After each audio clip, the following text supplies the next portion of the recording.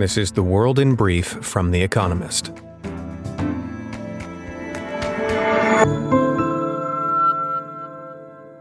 Our top stories. Italy's president dissolved parliament following the resignation of Mario Draghi, the prime minister, and called for elections within 70 days. Mr. Draghi will remain in a caretaker capacity until then. He stepped down on Thursday after three parties in his coalition sat out a vote of confidence in his government on Wednesday. He won the vote 95-38, but it was a hollow victory. There are 321 senators. The European Central Bank raised interest rates by 0.5 percentage points on Thursday, its first increase in 11 years. The bank also approved a new bond buying program to try to avert a fresh Eurozone debt crisis. The rise was higher than the ECB's pre-announced plan, which proposed an increase of 0.25 percentage points. Germany's energy regulator said that gas resumed flowing west through the Nord Stream 1 pipeline on Thursday morning at about 40% capacity. On Wednesday, the European Commission encouraged the EU's member states to prepare by cutting their gas usage by 15%. For over a week, Europe has worried that when Gazprom restarts supply, officially halted for maintenance, Russia will reduce flow as retaliation for the EU's support of Ukraine. Amazon said it would buy One Life Healthcare, an American healthcare company, for $3.9 billion. One Life operates One Medical, a membership primary care service that offers both in-person and virtual appointments. Since 2019, Amazon has had some success in the medical market with its Amazon Care offering. But an earlier joint venture with J.P. Morgan Chase and Berkshire Hathaway, called Haven, failed. President Joe Biden said that the Pentagon thinks it is not a good idea for Nancy Pelosi, the Speaker of America's House of Representatives, to visit Taiwan. On Wednesday, China's foreign ministry said it would take strong measures if Ms. Pelosi traveled to the territory, over which it claims sovereignty. Mr. Biden himself has made a habit of overstating America's commitment to defending Taiwan's autonomy. China fined Didi, a ride-hailing company, more than $1 billion over vile breaches of the country's data security laws. The fine amounts to about 5% of its revenue in 2021 and would end a months-long investigation into the firm's cybersecurity practices. Didi has struggled ever since it angered Chinese regulators by listing on the New York Stock Exchange last year, despite being told not to do so. American Airlines reported record quarterly revenues of $13.4 billion. The company announced net income of $476 million. When adjusted for one-off events, that made for its first quarterly profit since the start of the COVID-19 pandemic. Despite a summer surge in traveler numbers, challenges remain for the airline, including staffing shortages. The carrier predicted a profitable third quarter nonetheless. And fact of the day: 3. The number of days each year that the average European has experienced temperatures above 38 degrees Celsius over the past 5 years.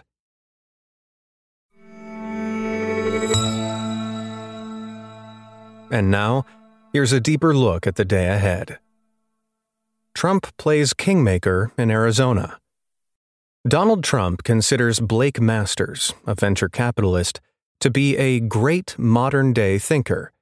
On Friday, the former president will host a rally in Arizona alongside Mr. Masters, who hopes to secure the Republican nomination for the upcoming Senate contest in the November midterm elections. Together, they will set out their plans to save America, as Friday's rally is called. Republicans aim to take the Senate at the midterms, and Arizona is one of the few competitive seats up for grabs. With Mr. Trump's backing, Mr. Masters has a good chance of winning the GOP primary on August 2nd. 4/5 of Republican candidates endorsed by Mr. Trump in open primary contests have won their party's nomination. But Mr. Masters may fare less well in the general election. He recently claimed black people are responsible for gun violence and obliquely endorsed the so-called Great Replacement theory, warning that Democrats were aiming to change the demographics of our country. Polling suggests Mr. Masters would lose to Mark Kelly, the Democratic incumbent, in November. Mr. Trump may once again be leading his party astray. A Tory Summer Roadshow. Friday marks the first day of summer recess for Britain's Parliament. It returns on September 5th, the day the country will also learn the name of their new Prime Minister.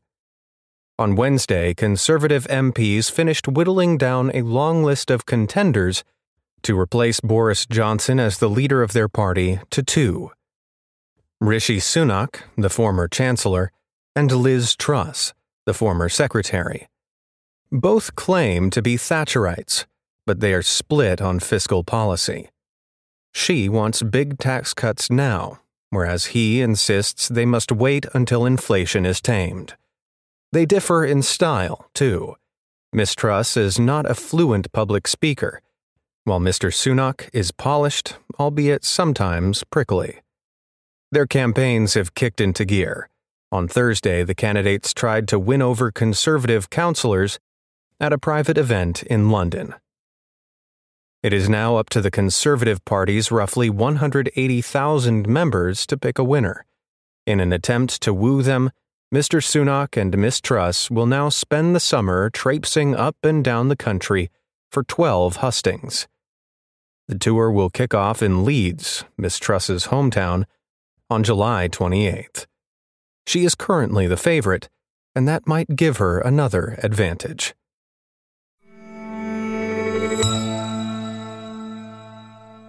Russia's long economic war. Any good general understands the importance of morale in a protracted conflict. So does Russia's central bank. After the invasion of Ukraine in February, the bank acted decisively to show it was in control, doubling interest rates to 20% to save the ruble. As the currency stabilized, since then it has brought rates back down to 9.5% in 4 large cuts. On Friday, another more modest cut of 0.5 percentage points is expected. While much of the world is raising rates amid soaring prices, Russia can get away with easing. That is because after the initial shock of sanctions, high energy prices have buoyed the economy. The ruble has strengthened against the dollar, helped by a ban on taking money out of the country. Inflation is slowing too. That, though, is partly because Russians are buying less as Western goods disappear from the shelves. Eventually, the stun-gunned economy will become less productive, real incomes will fall, and Russia's central bankers will have to work harder to rally the troops.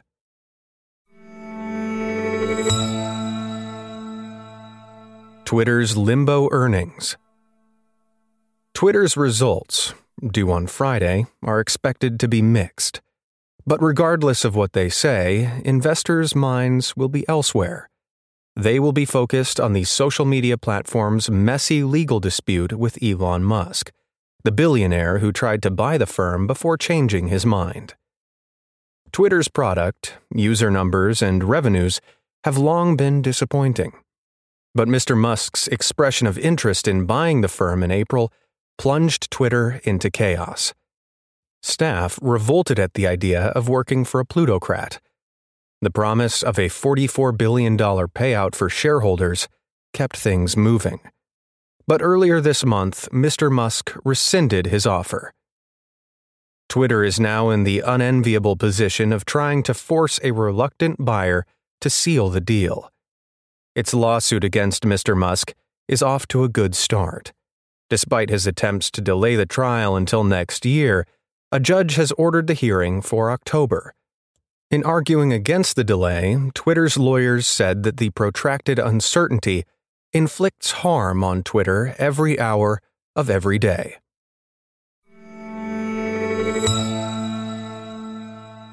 Nope is a maybe. Jordan Peele, the writer and director of Us and Get Out, which earned him an Oscar for Best Original Screenplay, has made another comedy drama with a very short title, Nope, released in America on Friday. Daniel Kaluuya and Keke Palmer star as siblings who spot a flying saucer. Desperate for money, they set about becoming the first people to take an irrefutable photograph of an alien spaceship. Despite that simple premise, the film is the most wide-ranging of Mr. Peele's oeuvre. Nope is sprinkled with interludes concerning the Wild West, animal training, child stars, social media, and the erasure of black people from Hollywood history, all of which are shot beautifully by cinematographer Hoyte van Hoytema of Interstellar and Dunkirk. The result is intriguing, if sometimes rambling. Mr. Peele struggles to weave everything together, but he is the rare Hollywood filmmaker who has too many ideas rather than not enough.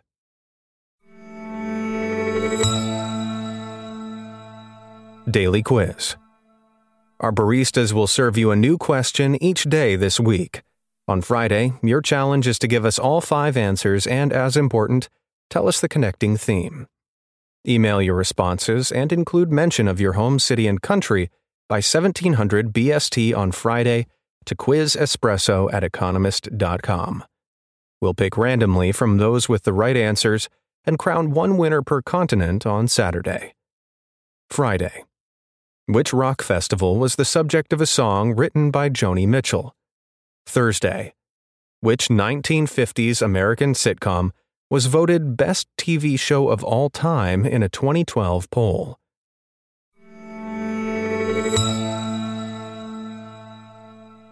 The winners of last week's crossword. Thank you to everyone who took part in our new weekly crossword published in the weekend edition of Espresso. The winners, chosen at random from each continent, were Asia, Anand Mahajan, Mumbai, India; North America, Leslie Apaya, Denver, United States; Europe, Laura Sedman, Vienna, Austria; Africa, Las Herdien, Cape Town, South Africa; Oceania, Orson Pasi, Canberra, Australia. They all gave the correct answers of Pope Francis, Panama, Rhino, and Secret. There were no entries from Central or South America. Check back tomorrow for this week's crossword. Finally, here's the quote of the day from Rose Fitzgerald Kennedy, who was born on this day in 1890. Life isn't a matter of milestones, but of moments. That's the world in brief from The Economist, available 3 times every day of the week. You can also hear interviews and analysis from our journalists, including our current affairs podcast, The Intelligence, on your podcast app. And subscribers to The Economist have access to each week's full edition in audio. Just download the Economist app to start listening.